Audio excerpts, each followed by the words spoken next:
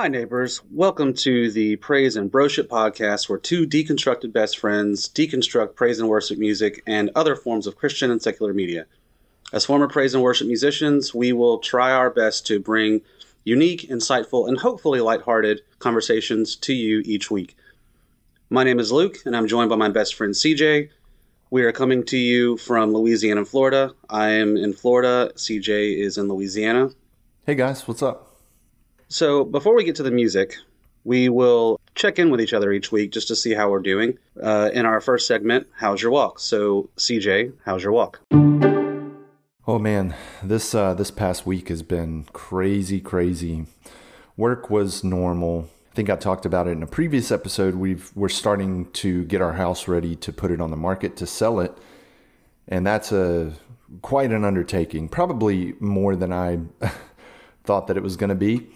We just kind of went through the whole house, the closets, and really downsized things, started boxing things up that we really didn't need to access, like winter clothes. I mean, we're in the South, man. We don't need any hoodies or sweatshirts right now. So we boxed a bunch of stuff up. We put it in our storage unit. And it's one of those things where I love the fact that the house is clean and neat and there's not a bunch of clutter and the closets are all emptied out for the most part. But man, it was tough going there for a few days. I didn't think we were going to get done before the photographer for our realtor came today on Monday, the day of recording, took pictures of the house, professional grade pictures. And so I think we're shooting for a listing date of June the 1st. So we got about another week before the house goes on the market, but we got it all done and it feels good just to have a more simplified layout of the house, more minimalistic, but it was rough. It was a tough week. How about you, man? Well, I showered and shaved for this podcast. Oh, nice. Well, I'm sure the viewers appreciate it.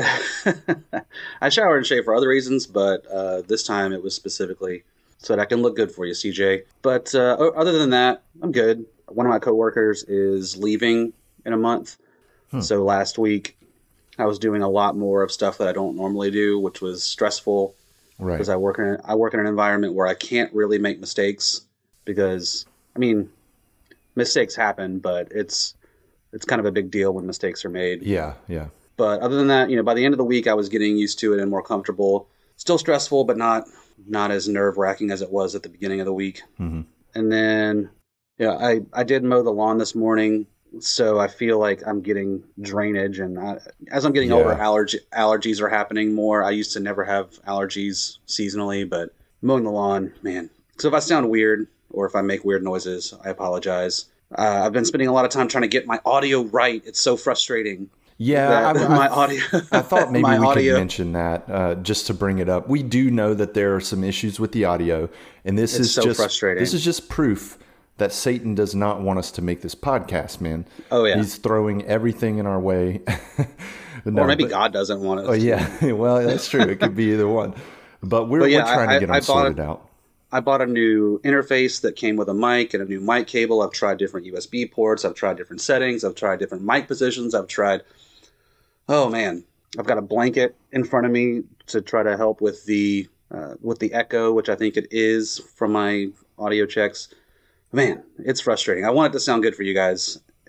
So I'm doing my best. I'm learning. I have not done anything like this before. So yeah, that's kind of been my week. Well, before we get to the next segment, I just wanted to say this to you specifically, Luke, but I think it's important for the listeners to kind of get an idea of our relationship. When we first started the podcast a few weeks ago, when we first started recording episodes and getting used to that feel. Yeah, it's been over a month, actually, now that I think about it. We were really communicating a lot and talking a lot, not just about the podcast, although that was a big topic, but I just feel like the last couple of weeks, man, we just haven't really been talking much. And I know that that's my fault. It's a two-way street, but man, life has just been crazy. So I hate when I feel that way in our friendship. And it's happened before. It's not just this is the first time when it's you ever had happened. a kid, I mean, geez. Right, yeah. There have been circumstances, whether it's, having kids or just work taking over or selling a house, whatever the case is, buying a house for you guys more recently. But I don't know, just wanted to bring that up, man. Yeah, but at the same time, our friendship is at the place where it doesn't seem like that big of a deal. Right. We go through periods where we don't talk very much, but then when we start talking again, we just drop right back in, and it's like that period of time. Yeah, for sure. It's like neither one of us take offense because we're both in our 30s, mid to late 30s. So we understand. Like I'm bummed that we don't talk as much or hang out as much as we do, but we live in different states, different time zones, and we're adults. Yeah. So we have other things going on. So I do like that we don't have to go through any kind of obligatory pleasantries. Right. Yeah. In order to get back in it, we can just drop back in it, and it's like nothing ever happened. And anyone who has that kind of friendship with someone knows what we're talking about. And so, hey, if you haven't talked to your best friend in a while, shoot them a text right now and see how they're doing. Okay. And tell them a podcast told you to do it. Yeah. Maybe give us a shout out while you're at it.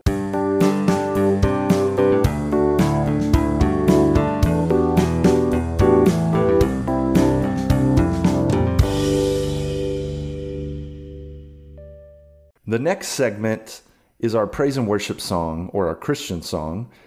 Luke chose a Christian song for us this week, and he hasn't told me what it is. I have no idea, but just based on our interaction in the very beginning before we press record, I think I'm gonna like it or not. I can never tell. I'll never tell. So...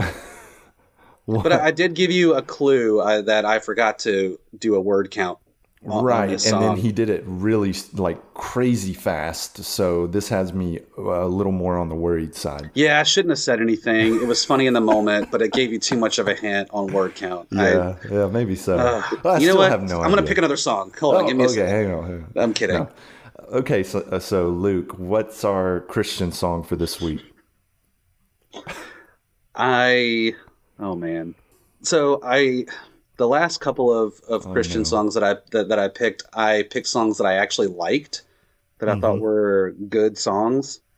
So I didn't want to keep doing that because I have other songs that I really want to talk about because I actually like them, but I wanted to intersperse it with songs that we could actually critique and criticize. Yeah, I'm beating around the bush because I'm procrastinating to get to the song because you're gonna. Oh man. The anticipation is killing me. Open the eyes of my heart. Oh, no. Yep, that's what I was thinking your reaction would be. Man. Look, last episode, you said I rolled the eyes of my heart, and I... Oh, my God, I forgot that I said that. That was the funniest thing in the world, so this is just perfect. It's perfect. I forgot that I said that. Wow, that's funny. All right, it must have been in my mind. We'll get into this later, but the version that I picked is Paul Baloche, Paul Baloch, Baloche, Paul Baloche. Okay, he is the original writer of the song, and I'll talk more about that when we get to the other side.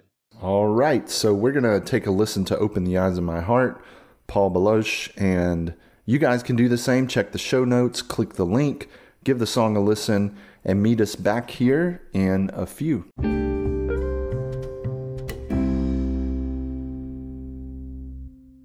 Welcome back, neighbors. We just listened to Open the Eyes of My Heart by Paul Baloche.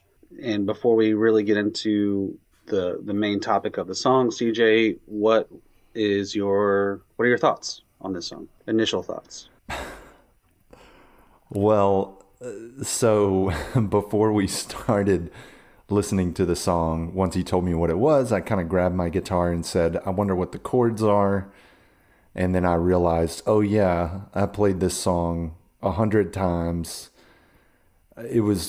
Probably this song actually was one of the first songs that I learned how to play that really standard like E, A, C sharp minor, B. Oh, it wasn't because it was a challenge that you wanted to accomplish? It was just because so many praise and worship songs were like that. And once I learned, I mean, C sharp minor is a bar. So once you kind of learn those bar chords, it opens up a lot of other songs and a lot of other different types of music you can play. So I just, a lot of memories came flooding back, and I don't know how I feel right now. I kind of have the jitters. Really? It's a weird, I don't even know how to explain it, man. I don't know if I drank too much coffee today, which is entirely possible. You triggered? Or maybe so. Maybe so. You're just unsettled. I'm feeling a little weird. Yeah, it's a uncanny kind of feeling because I haven't listened to that song, which is becoming a recurring theme in some of these classic praise and worship songs we're doing, but I haven't listened to that song in ages, 18 years, something like that, give or take. Wow. I don't really know what to say right now, honestly. Please talk. Okay, so this song was written by Paul Baloche, like I mentioned before, but it was made famous by Michael W. Smith. Yes, yeah. Mm. Which we mentioned this in a previous episode where we talked about how a lot of the praise and worship songs had praise and worship leaders, musicians had three names. Right. Michael W. Smith, Stephen Curtis Chapman. I know there's more, but I can't think of them right now. It does kind of remind me of serial killers, John Wayne Gacy and the like. And it's like they're killing the idea of music. When was this song originally released, man? Do you have that info? I want to say I do have it. Let me find it. It was like I want to say 2001. That seems a little late, actually. Really? Oh no, released in the year 2000. 2000, man. I could have sworn. It I was feels like we've. that. Well, no, it feels like we've always known it, right? Right, and I guess I had. I was playing this in high school, so that when you first said 2001, it confused me. But I mean, obviously that. Yeah, we're older than we think we are. I was in high school from 99 to 03, just to age myself to the listeners. So yeah, that's about right. That's about when I started playing in praise and worship bands. So that makes sense. Okay, CJ. Here's the reason why everybody comes to listen to this podcast. Yeah, I'm gonna get CJ to guess the word count in our segment, our mini game called What's the Word? So CJ, what's the word? Okay. So the refrain repeats and repeats and repeats. I don't even know what's a chorus and what's a verse. I almost think we should song. do just like a gut check. You know, like we can't talk like No. Well, no, yeah, you're probably right about it. I'm just visualizing the like 3 lines of text that this song probably has. If we think about it too much, we could almost count it in our heads. So I think it should be from here on out. I think it should be a gut check. I'm gonna say 38 words. Ooh, you're close. 42. No, wrong way. No. Okay. Yeah, it's the age of Jesus. 33 is what I counted. The age of Jesus. 33. Title, okay, that was close. Title. That is probably the first and maybe only time I will ever overshoot a praise and worship word count. This is, I think, our lowest so far. It's going to be hard to beat that. Yeah, I think might before this, the lowest was like in the 50s. I'd have to go back and look at notes, but yeah, definitely the lowest for sure. Wow, 33 words. It would have been 32, but one part it says, as we sing holy, holy, holy, and then in the last verse, I believe, it says we cry holy, holy, holy. Oh, okay. So that gave it an extra word. That put it at the Jesus number. Oh man. So I don't know where you want to go with this discussion. Well, I wanted to say I did a couple of hours of research on this song. Oh wow. And not about the artist, not you know.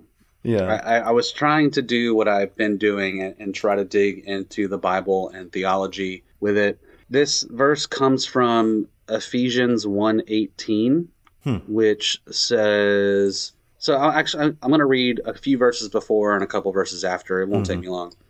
But I'm going to preface it with, so Paul is talking to the church in Ephesus, and he's really just lavishing them with praise about the gospel, preaching the gospel, sharing the gospel, living the gospel. Starting in verse 13 of chapter 1 of Ephesians, in him you also, when you heard the word of truth, the gospel of your salvation, and believed in him, were sealed with the promise of Holy Spirit. Wait, we're sealed with the promised Holy Spirit.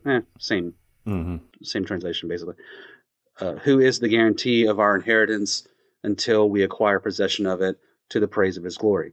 For this reason, because I have heard of your faith in the Lord Jesus and your love towards the saints, I do not cease to give thanks to you, remembering you in my prayers, and the God of our Lord Jesus Christ, the Father of glory, may give the spirit of wisdom and of revelation in the knowledge of him, having the eyes of your hearts enlightened, that you may know what is the hope to which he has called you, what are the riches of his glorious inheritance in the saints, and what is the immeasurable greatness of his power toward us who believe, according to the working of his great might, that he worked in Christ when he raised him from the dead and seated him at the right hand of the heavenly places, far above the rule and authority and power and dominion, and above every name that is named, not only in this age, but also in the one that is to come. And he put all things under his feet and gave him as head over all things to the church, which his body, the fullness of him who fills all in all.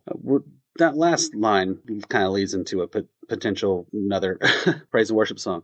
But yeah, this book seems to be a lot about the Holy Spirit, God, and the Son. There's a lot of Trinity. Oh yeah. This is where the Catholic Church developed the idea of the Trinity, and it's a lot about how the church comes to be, what we know of as the historical and modern church. This is, the book of Ephesians has a lot of where that's pulled from. Right. But this song is just fluff. It doesn't, he could have gone so much more into how the church should act and be and treat one another, and not only one another, but treat the other, as in those who aren't in the church. He takes a few words from one line that is about something so much bigger, and it's just, it almost seems selfish, actually. Open the eyes of my heart. But what does he want to do with that? Right. I sang this so many times in one listen when I was a kid, because it repeats over and over and over. Yeah.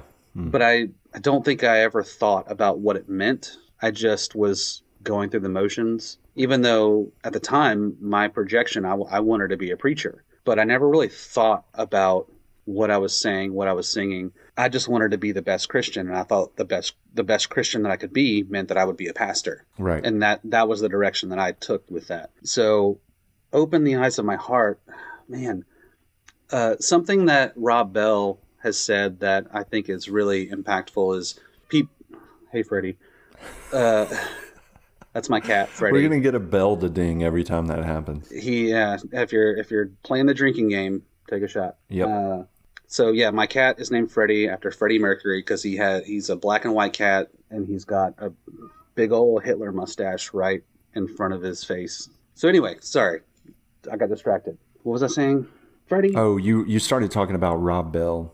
Oh, yeah. So I'll take that again. So something that I heard Rob Bell say that was really impactful is, people will say, "Oh, I only care about God's truth." Well, and he would say, well, what is God's truth? If God is the creator of the universe, and God created the laws of physics that dictate what happens in the world, and he created us and how we interact with each other, isn't all truth God's truth? So if you find something that is true, isn't that God's truth, regardless of whether it lines up with what you believe? Yeah, this song, we've talked about it in previous episodes, and I've had issues with songs that really don't seem to have any movement to them, no call to action. And obviously that's what we have in this song.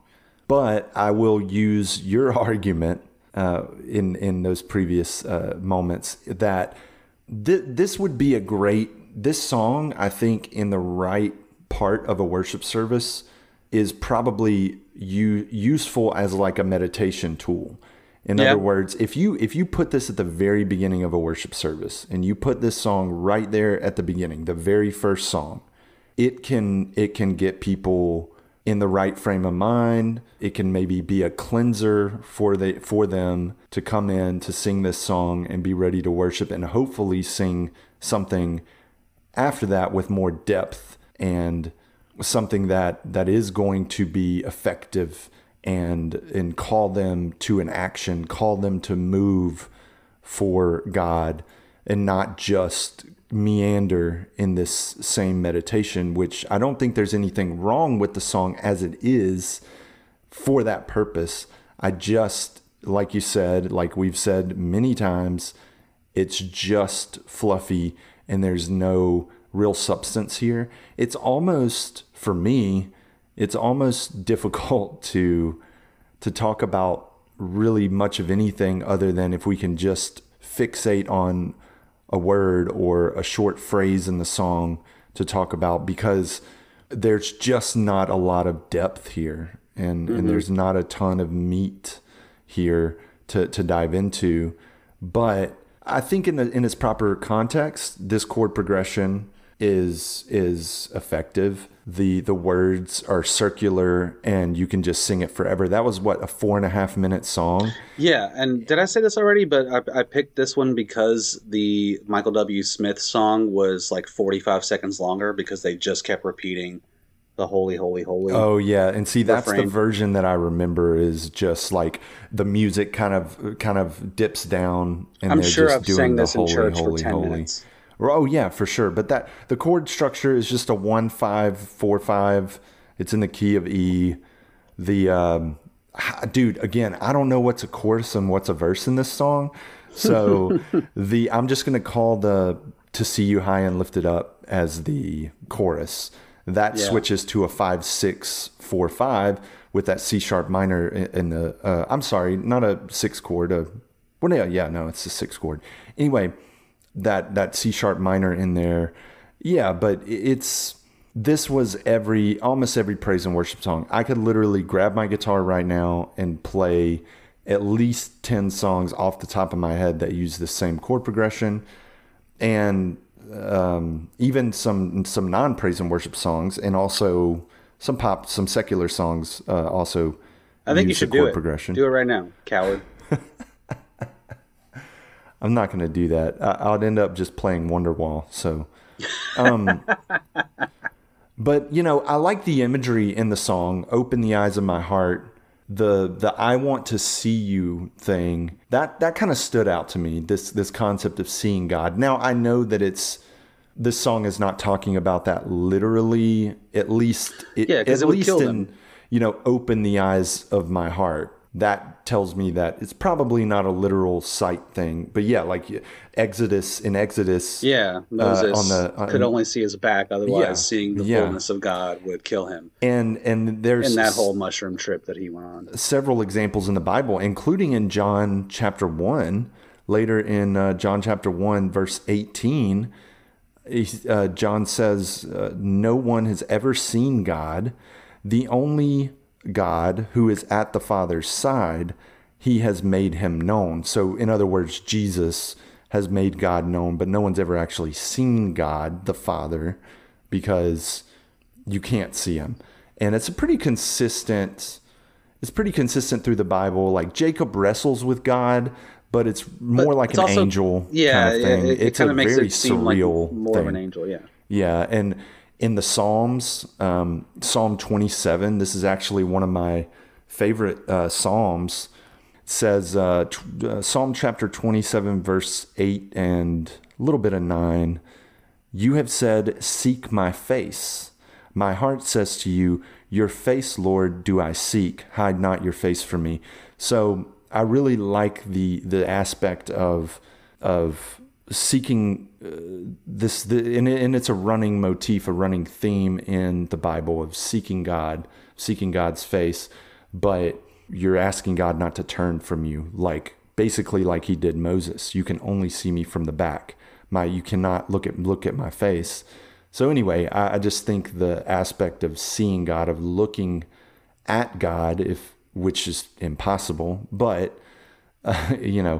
these physical attributes that we give God are just a way for us to understand. These are metaphors for us to try they're metaphor. Personify and anthropomorphize God when God is because it's the only way we not can understand something that is correct. Supernatural and ethereal like that. How are we supposed to understand the fullness of God? If anyone says that they know God, that they know who God is, that they know God exists, that they know the will of God, they're lying. Oh yeah. Because if they understand their God, it's not God, because God should not be defined within some box that you believe, because what you believe is a product of your environment and your upbringing, and that's how big God is to you. Come on. Right. And that's ridiculous. I'm reminded of a lyric from one of my favorite bands ever, As Cities Burn. They have a song where the singer says, "I think our God isn't God if he fits inside our head." And that's really basically what you get when you get these metaphors and these attributes that we assign God in the Bible, or even just in everyday life, not just what's in the Bible. When we personify God and we put a physical nature to God, we're limiting it. But it's the only way that we can really talk about God is in metaphor. Exactly. And that's okay. That doesn't make God any smaller. If anything, that makes the divine so much bigger, because all we can do is speak of it in these terms and these metaphors that we have to try to boil them down, but that's all we can do. Yeah, and that's the idea of the creation story. It's a metaphor. It's a poem. Poems aren't literal. They're art. Right. They're meant to represent something, not be the thing. Mm-hmm. And so to try to speak of God in concrete terms is blasphemous.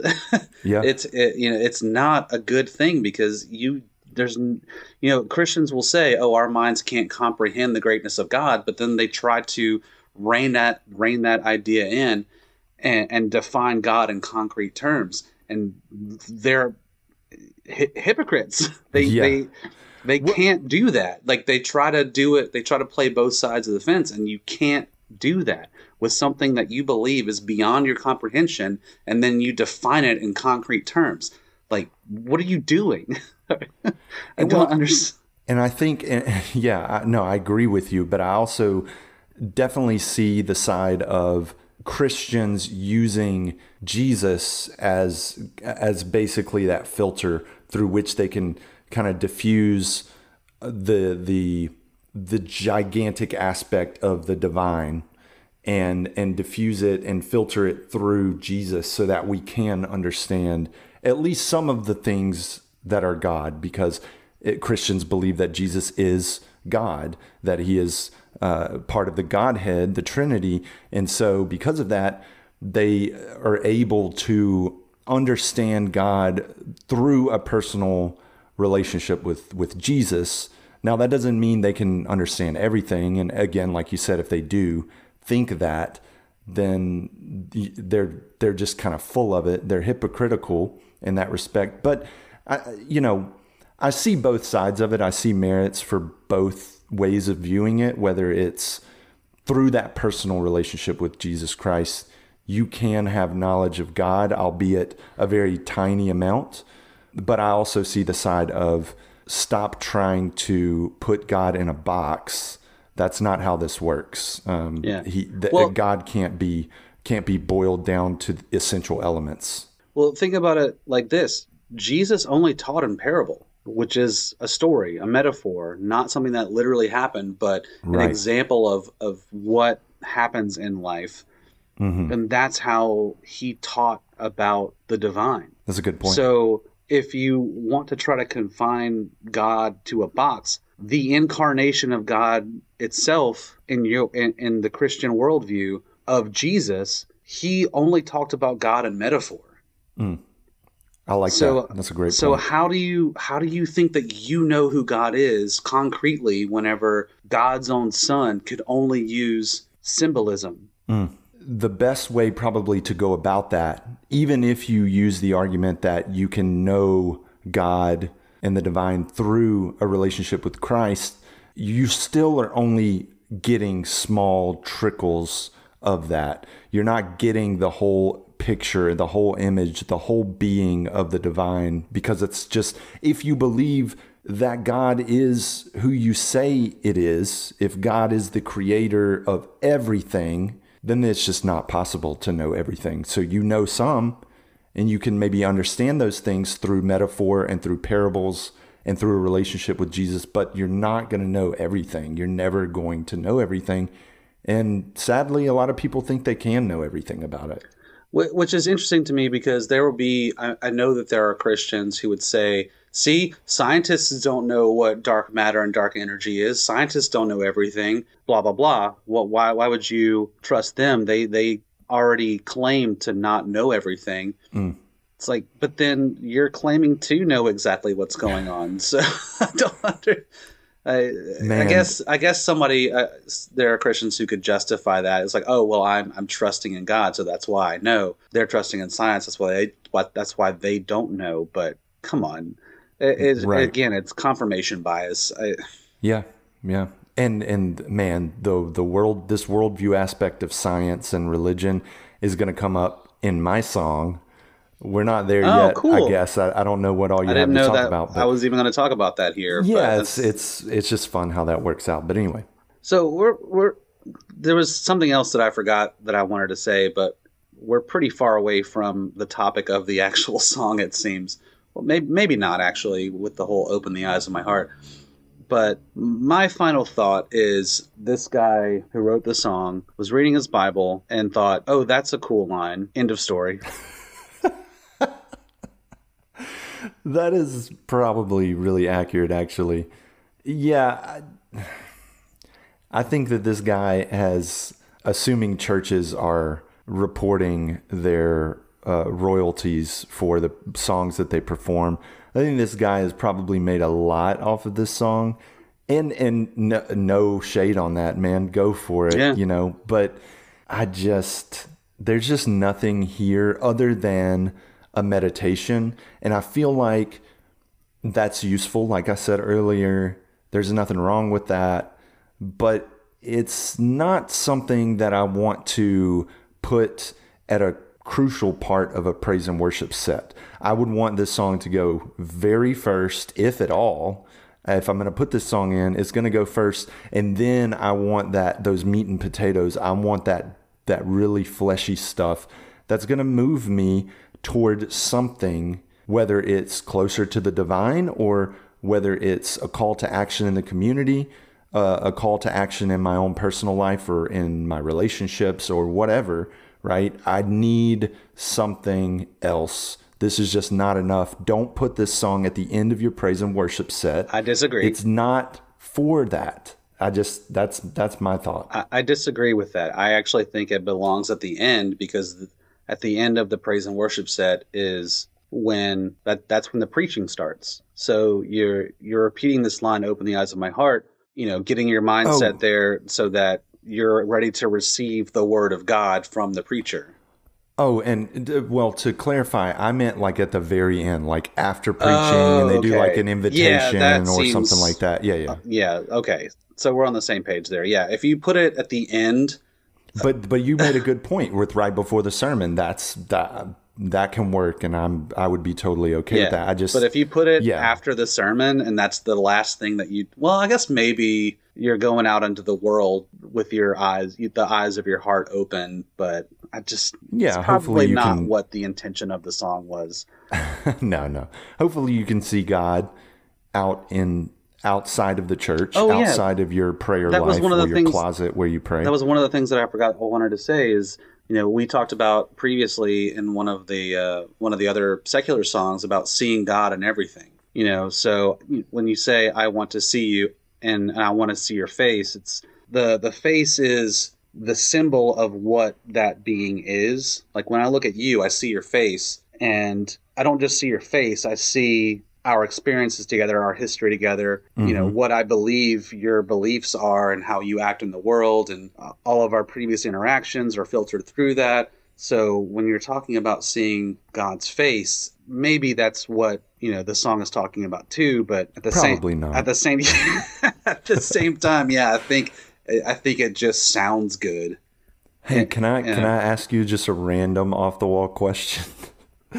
Sure. Do you remember the Hebrew word for face? Come on, man. I know you got the mnemonic it's the tip for of my it. Tongue. Panim. Panim, yes, that's right. And how did we remember that when we first started taking Hebrew? When we were taking Hebrew, the words were so difficult for me. I had to come up with mnemonic devices for me to remember what they were. So this will hopefully this is not the only time we talk about Austin Powers on this podcast. It better not be. It probably will. Actually, hopefully it is the last time. But when Dr. Evil in the second one is talking about Mini-Me, and he says, "Oh, just look at that little punum," and that's how I remembered Panim as face. Look at that little panim. Look at that little face. What about remember? Zakar. Zakar. I still remember it. Oh my God, I still remember it. And literally there's not much here, but the mnemonic device that I came up with for remember was remember Zakar, as in Zakar. Remember the car. Remember where you? Oh my God! Remember where you parked? I guess. I don't know. I mean, I took a lot more Hebrew than you did after that, but I never ever forgot those words, and neither did you apparently. But those silly mnemonics, I wish I could remember more. But that's so fantastic. Remember Zakar. Oh my goodness. Oh man. Okay, I think we're done with this song. I can't believe you made me do that again. Oh, man. That's so funny. Remembers the car and look at that. Oh, man. All right. All right, you guys. We're going to take a quick break. And when we get back, I'm going to play a game with Luke called Jesus or Jessica.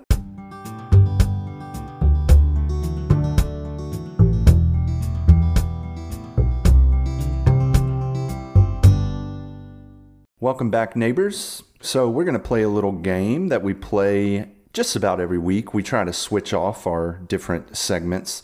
But this week is my segment, which is Jesus or Jessica. So I will read a lyric from either a Christian or praise and worship song or from a secular love song.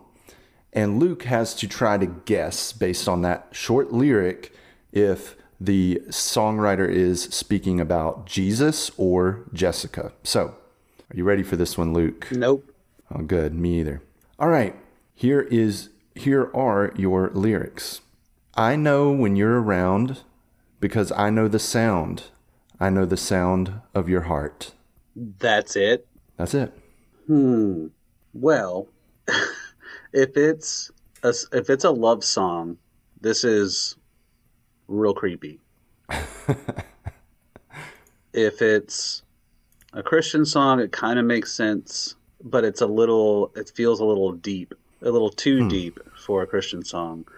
So normally when we've done these, I felt like it was really strongly, it could go one way or the other. Now I feel like, wow, it doesn't really feel, I don't know. I gotta try to trip you up a little bit, man. Could you read the lyrics again? Sure. I know when you're around because I know the sound. I know the sound of your heart. I'm gonna go with my gut. When I first heard it, I thought this, so I'm gonna stick with it. I'm gonna say Jessica. Damn it, man! I cannot make you miss one. Am I still? Oh wow! Am I 5 for 5? What is that now? Yes. Take a victory lap, whatever. I'm gonna put a chalkboard up and tally. Oh man, and I was not sure about that at all. Yeah, and that lyric will be a good segue into my secular song, and I'll mention it whenever we do that in just a sec. But yeah, I needed to go something that could go either way, like you said, and I thought I could get you. It really sounds like it should be a praise and worship song, but that's Yeah, why I yeah. think that might be why I went with Jessica. Well, it almost happened. You'll get me folks. one day. Yeah, one day it'll happen. And then you'll get a mine and divine right one day. Yeah, maybe.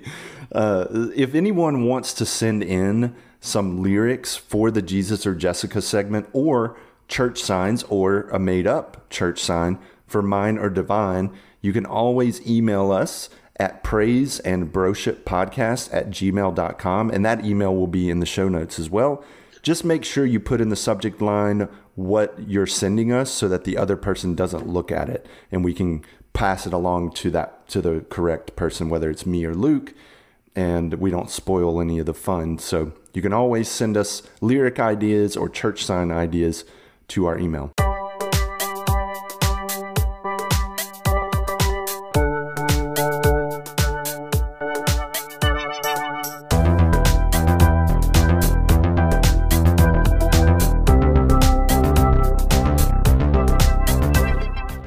Moving right along to our next music segment, it is CJ's week to pick a secular song. So, CJ, what is the song? So, I texted Luke earlier in the week, or last week, really, because we record on Mondays usually.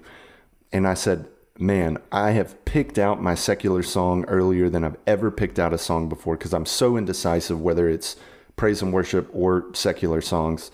And then after a couple of days, I realized, well, maybe I don't want to do this one just yet. And then I also realized a lot of my songs had been a little softer, a little slower up to this point. So I wanted to do something higher energy. And this initial song was that one. So I ended up sticking with it, even though I was bouncing around 5 or 6 different other songs. So we can get to those later. At least I have a kind of some backup plans there if I ever need them. But for this week, the song that I've chosen is Love It If We Made It by the 1975. Oh, you told me about this band. You introduced me to this band. Yeah, I love this band a lot, and this song was kind of a turning point, I think, for the band in terms of style and stylistic choices. So we're going to talk all about that. But before that, we're going to listen to the song. You guys can do the same by going to the show notes and clicking on the link for Love It If We Made It by the 1975. We're going to listen, and we'll meet you back here in just a sec. Howdy neighbors, CJ from the future here. Just wanted to give a quick content warning on this song. If you don't want to hear curse words or discussions about slavery, racism, or police brutality, you can skip this song and maybe just listen to our discussion on it. Back to the show.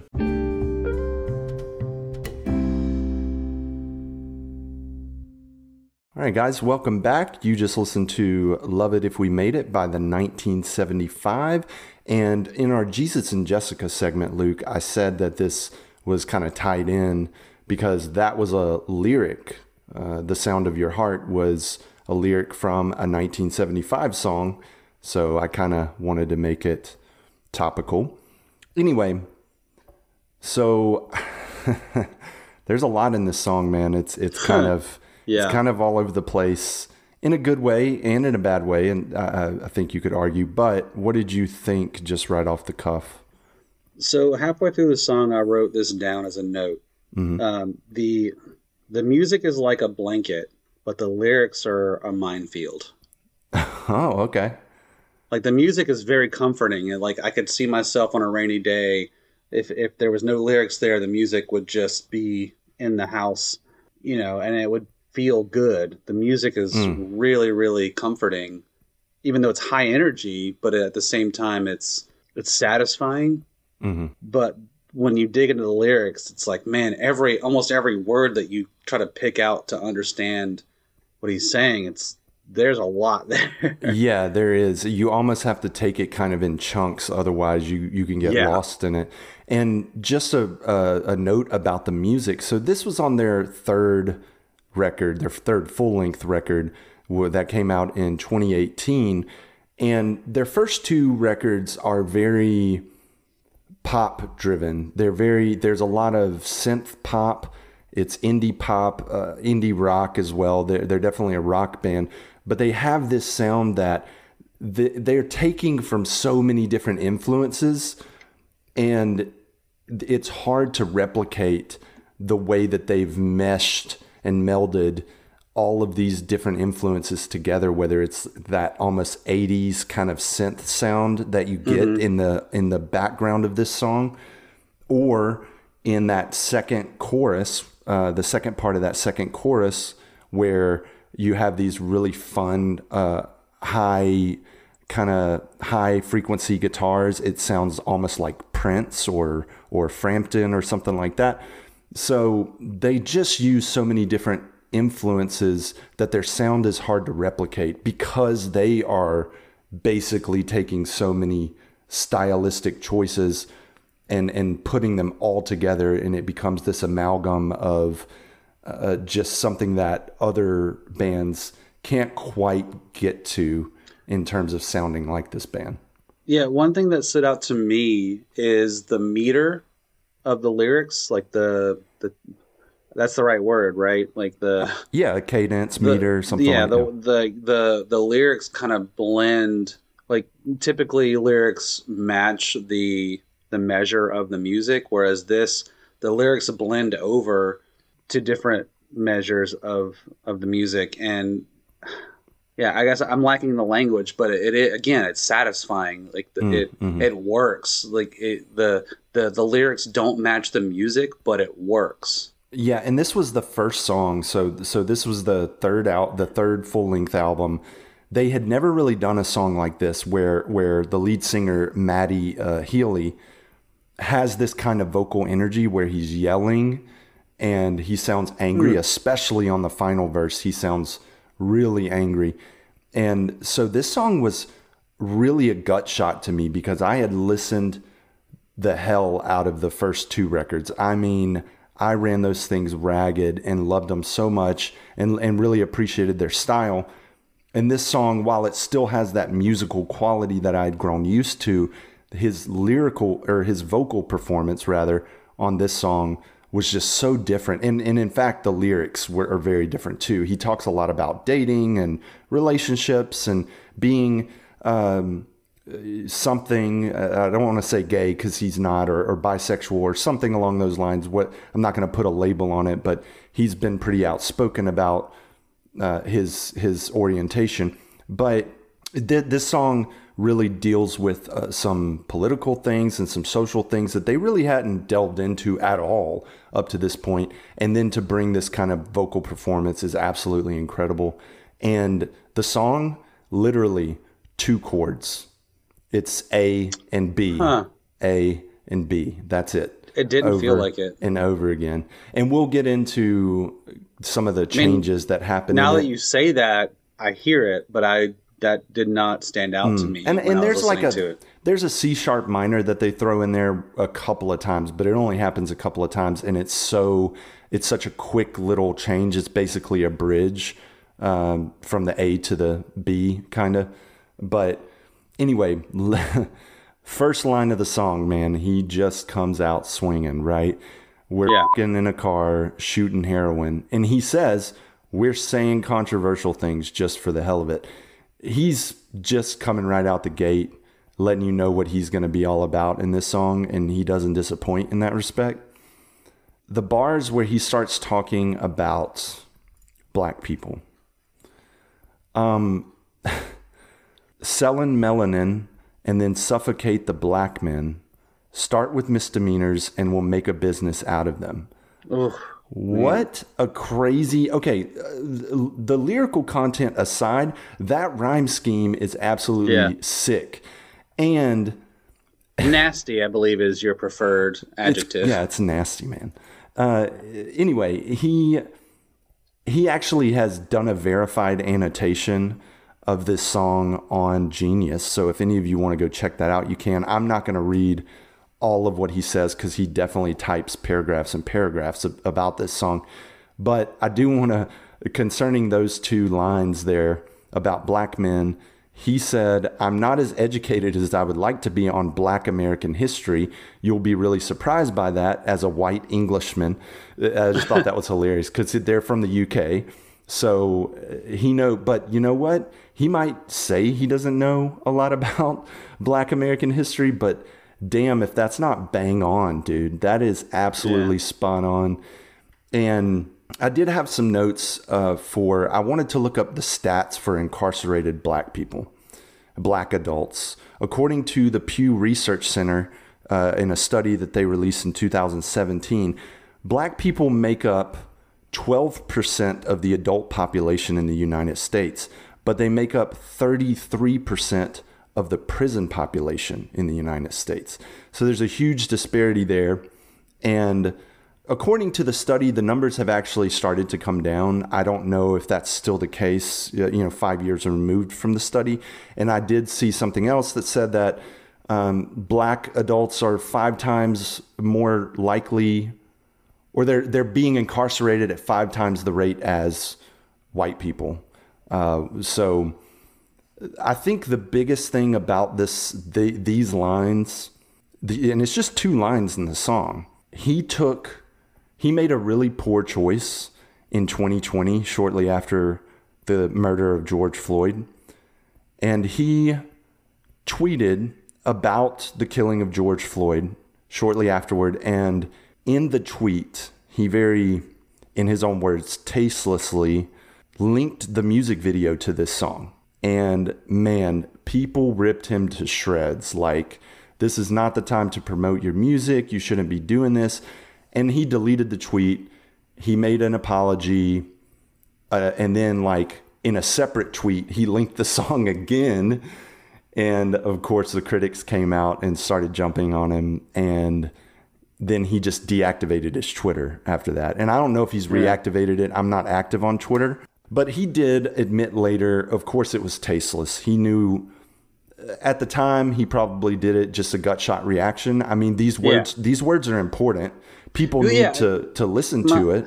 But when you said that, my reaction was putting myself in his shoes is like, yeah, this is the shit that I've been talking about.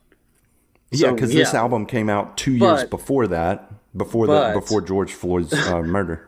But again, it's tasteless. But like you said, a gut reaction. It's just he wrote a song that mentioned exactly that thing, right? And I almost even envisioned that he wasn't trying to promote his band or his song. He was just saying, "Yeah, I've been talking about this, and I'm a white man, so like white people need to talk more about this so that other racist white people will listen, because they're not going to listen to the black people." Right. And the lyrics, obviously they're true and they're raw and they're meant to elicit an emotional response, but and he knows, but that wasn't the time to promote your music. Not that he even needed to. The band at this point was huge. They're still huge, but they were massive, massive, massive at this point. Yeah, I don't even know if he was trying to promote it. He was, my interpretation, having no understanding of what happened with this band, because I don't know this band. You've mentioned them to me before, but maybe I'm giving them the benefit of the doubt and just saying like, yeah, we've been trying to talk about this kind of thing. And he's always been very self-referential in his lyrics, and in I think it's their most recent album, he has a line in a song that says, "I took for being quiet during the election. Well, maybe that's fair, but I'm a busy guy." So he's basically saying like, "Oh, now y'all want my political opinion, and you want me to talk about that kind of thing." Yeah. But it's no wonder that he stayed quiet, right? But what's interesting about this, and if you want to stick on these lyrics a little bit longer, we can. But I do want to look at the next couple. I think we can move on. The next few lines. That's two white guys. we can move on. We can find out all the information, access all the applications that are hardening positions based on miscommunication. Wow. Those lines were prophetic, right? Because what happened to him? He's accessing an application in Twitter. He's giving you his position. He has the information. He knows what happened to George Floyd. And it's so prophetic that he received the backlash. And the next three lines are... I don't know if I would say prophetic. I think he might be commenting on what was happening at the time that just keeps happening because of, man, I'm going to sound like an old person, but because of social media. No, and I think that this social media is such a huge part of this song. And he says, oh, to heck with your feelings. Truth is only hearsay. Well, yeah, and so that line is from, gosh, I always feel dumb trying to say this dude's name, Milo Yiannopoulos, whatever. He said in one of his talks when a protester was interrupting him that facts don't care about your feelings, and he said, F your feelings. So he's just basically quoting lines. I think I read somewhere that Maddie said that these are not even his positions. These are just things that he's read, and it's like a stream of consciousness of quotes and things that he's read. He's not even giving his opinion on things necessarily, except on the chorus. But I do want to... just real quick, I was going to say, like, that was my interpretation listening to the song, is that he was just not necessarily devil's advocate, but just vocalizing ideas that are out there. Yeah. Not necessarily. Yeah. I didn't necessarily think that they were his feelings. That's the gist of what he says about the song, is it was just kind of a bunch of things strung together. Some creative liberties on his part, maybe changing some of the words, but basically just other people's ideas and thoughts and the state of the world. And that's why he kind of bounces everywhere between, what he's talking about. Yeah, it's almost satire. Yes, yeah, it's kind of farcical. In the literal definition of the word satire. Modernity has failed us, right before the chorus, and at the end of every verse. This is the lyrical seam that ties this whole song together. So what is he talking about when he says modernity has failed us? So I think we've studied this some in college. I know I did a good bit. I'm not sure about you in the classes you took, but so you have pre-modernism, modernism, and postmodernism, right? And these are kind of the three main worldviews and how we've kind of functioned as a human civilization over the last however many thousand years. So I just want to give like a really quick and very condensed version of these three traditions. And please don't think that I'm giving any kind of comprehensive thing. If you want to send an email about it and give us more information, that's cool. But I know that I'm really just kind of grazing the surface, and mainly just for the purposes of showing maybe what Maddie is talking about in this song. So first of all, you have pre-modernism. And this is the worldview that says objective truth and authority comes from tradition, and it comes from revelation via the divine, right? The supernatural is the primary architect in pre-modernism. Then you have modernism. According to modernism, authority comes from objective truth via science, logic, and reasoning. Think about the Enlightenment. With modernism comes the belief that humans can be made perfect through the scientific method and scientific advancements. In other words, many thought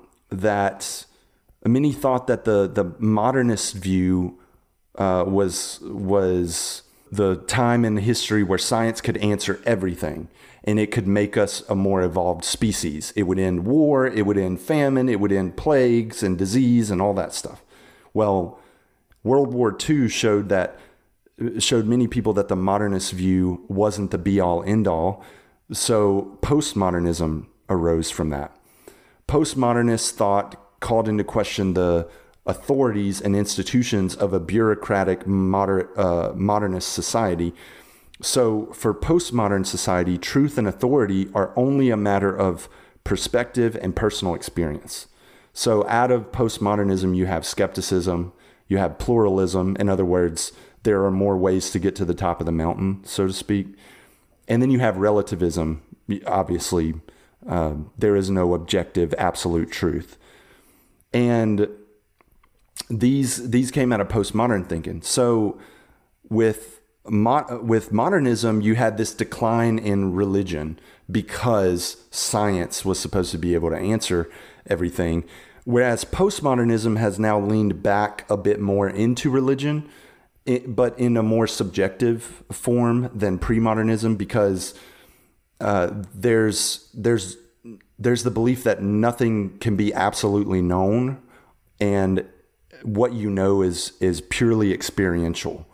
And there was more of an emphasis on the group, the community in postmodernism versus the individual in modernism. So that's just like a really condensed thing. But I think it's interesting that Maddie, the songwriter, is a self-proclaimed atheist.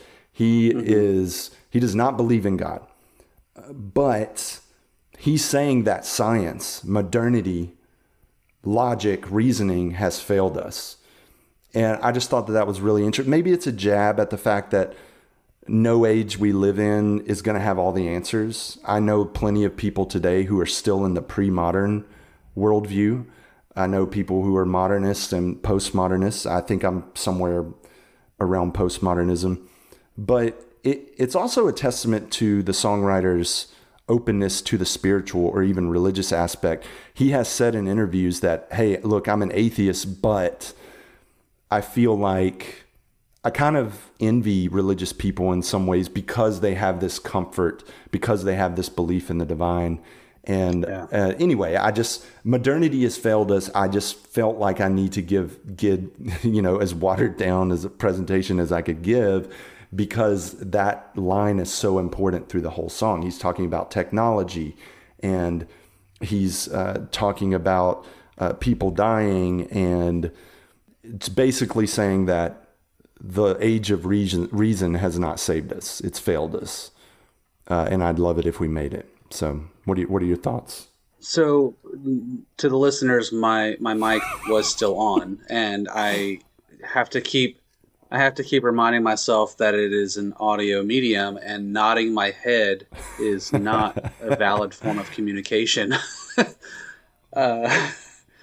But yeah, man, I really want to let you talk, because I didn't know. I've heard postmodernism a lot, and there's other levels of it. Meant. That's just the worldview. I was trying from the lectures that I've watched on YouTube. I was trying to infer from context, but I still didn't quite. Well, and you have stuff it. like art, right? There's postmodern art. There's postmodern economics. I was talking more of a general worldview, more philosophical aspect. Yeah, so, absolutely. Yeah. I read my earlier note. The only other note that I wrote was on the line "modernity has failed us," and it sounds a lot like maternity, which is not what this is talking about. As in, modernity, as in modern things. I'm assuming is what he means. So, Starburns from Community, is played by the writer, producer, actor Dino Stamatopoulos, and he has been noted as saying that humanity fell with the invention of dessert. Meaning, meaning that we're full. We just want a little bit more. We want a little bit extra. We want just something sweet to end the meal with. A little extra calories that we don't need. I don't really know where to go from that. I mean, it kind of speaks for itself. The idea of dessert is kind of the problem with modern humanity. Oh man, that's so funny. Like, it's literally empty calories that we just want, but we don't need. It is just the overconsumption, whether that's media or food or information. Yeah, or you got to keep consuming. Yeah. Yeah.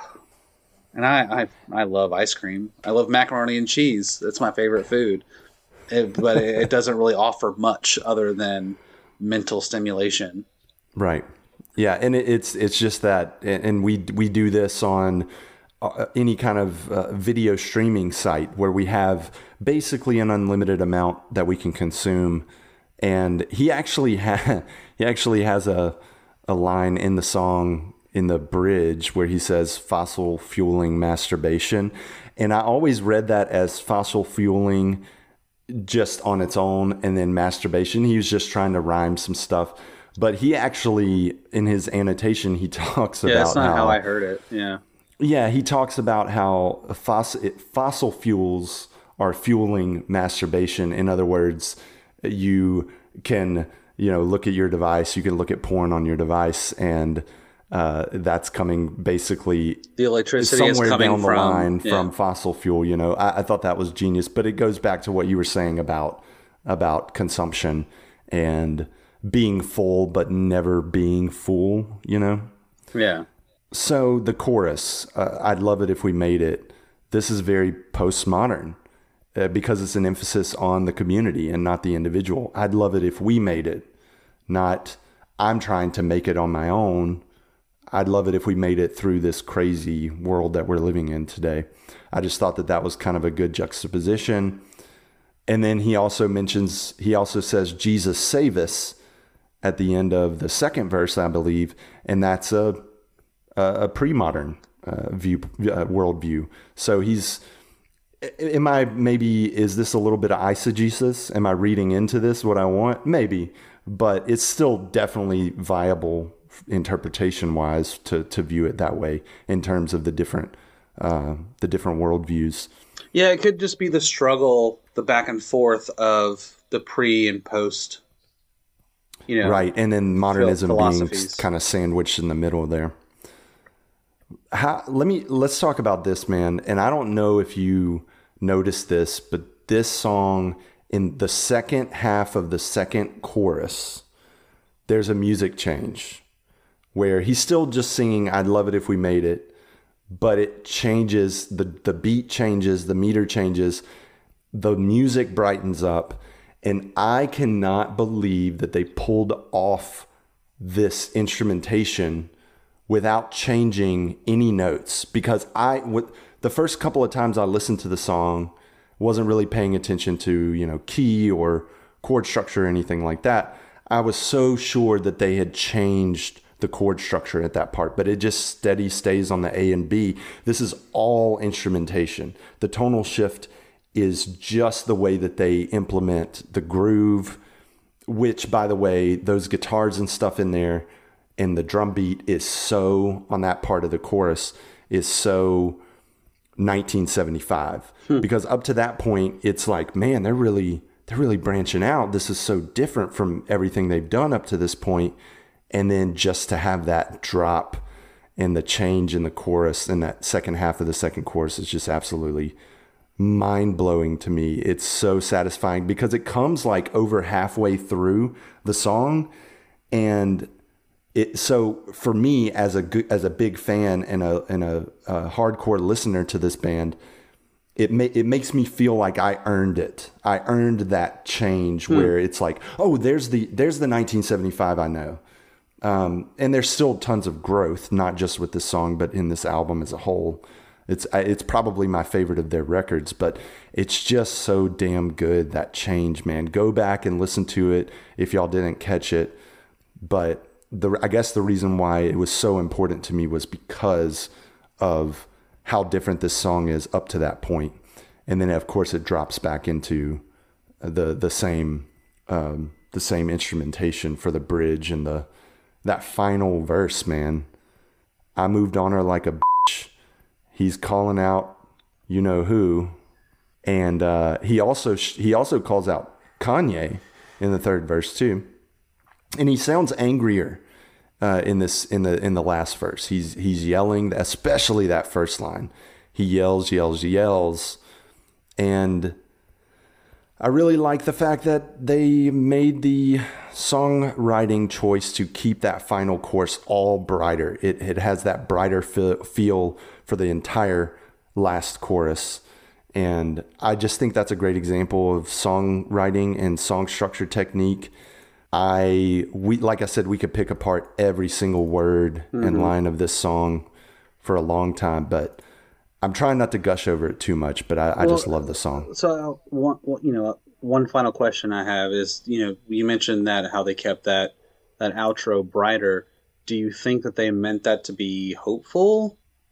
I'm kind of naive. Yeah, I guess, yeah, about I song made composition.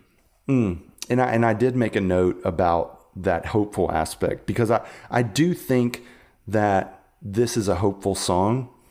The verses don't feel like it, but the choruses do. The choruses kind of direct the listener toward some hope that we can make it.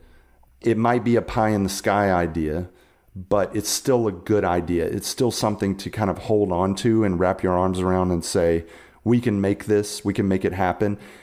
And just like we talked about in the praise and worship song, he's not giving any answers here, right? He's not calling us to action. He's not telling us what we can do. This song deals with a lot of stuff, a lot of social and cultural and political issues, but it doesn't preach at you. It never says, we're in this position because of you, or we're in this position because of whatever. It's just, it starts and you're already in it, and you're already there, and he's just pointing out where we are. And that refrain, I'd love it if we made it, over and over again, there's hope there. And I don't know if he believes what he's singing. I would like to think he does. I do. I believe what he's singing. I think he makes it pretty convincing, but I could definitely see people who think that this is a pie in the sky idea and it's not actually attainable to be able to make it past where we are. I mean, I think social media arguably has been a huge downfall. Social media and dessert are our biggest downfalls, right? So, but yeah, like I said, man, I love this song because it did something different for them at the time. It just came at the right time for me as a fan. And you can definitely hear that if you go back and listen to their previous records. They're very much more almost pop oriented. Some people hate, some people will try to fight if you call this band pop, but I don't see any problem with it. I think it's totally fine to call this the 1975 a pop band, but I get it. I guess pop means popular, so right. But people were so hung up on what makes something a pop band, and it's got to fit in some kind of box of a genre. And this band kind of people get very legalistic that. About music genres, which is kind of infuriating. Man. Oh yeah. It's like, well, well, even as a songwriter, it happens to me sometimes as a songwriter, especially when I started really writing in earnest a few years ago. I would write a song that was country. I would write a song that was folk. I would write a song that was like, I don't know, Pink Floyd, experimental kind of prog rock. And I remember sitting on the porch one night after I had written another new song, or at least started on another new song. And my brother and I were sitting on the porch smoking and having a beer. And I said, man, I just don't know what genre I fit into. I don't know what my music is supposed to sound like. And my brother said, who cares? Yeah. Who cares what it sounds like, man? Just write whatever you want to write, and exactly. People can fight over that. You don't have to fight with yourself about that. You do what you want to do. So that I think that's kind of where the 1975 fits, kind of in between rock and indie and pop, and they have some folksy stuff too. So that's fun. Yeah. Any final thoughts? Any final words? Whether it's about this song, your song, any song about life, what you got? Man, this is it's just really intense. There's a lot going on here, and I think that ultimately I do think it's hopeful, because the only way to fix a problem is to acknowledge it. The whole idea of the 12-step program, which I'm not familiar with really, other than the idea, but colloquially, environmentally, it seems that the first step is acknowledging that there's a problem, which is what this song seems to do. Which, to me, you said it doesn't seem preachy. It kind of does seem a little preachy to me when I think about sermons that I've heard where they just complain about stuff. But yeah, acknowledging the problem and in a interesting way, as this song does, to get people to think about how they consume media and how they live in the modern world. And so yeah, I guess that's my final thought, is just the acknowledgement of issues that we're dealing with, and maybe there is a call to action. It's an unspoken call to action of like, well, what are you going to do about it? Right. Yeah, that's a good way of looking at it. All right. Before we go, just want to give a shout out to our email address, praiseandbroshipodcast@gmail.com. That'll also be in the show notes. And if you want to send us anything, thoughts, comments, suggestions, you can send us song requests. Just make sure you include those things in the subject line, as well as Jesus or Jessica or Mine or Divine. We would love to hear from you guys. That's praiseandbroshipodcast@gmail.com. Until next week, we'll see and love on y'all then. Always remember to love your neighbor as yourself. Bye, guys. Bye.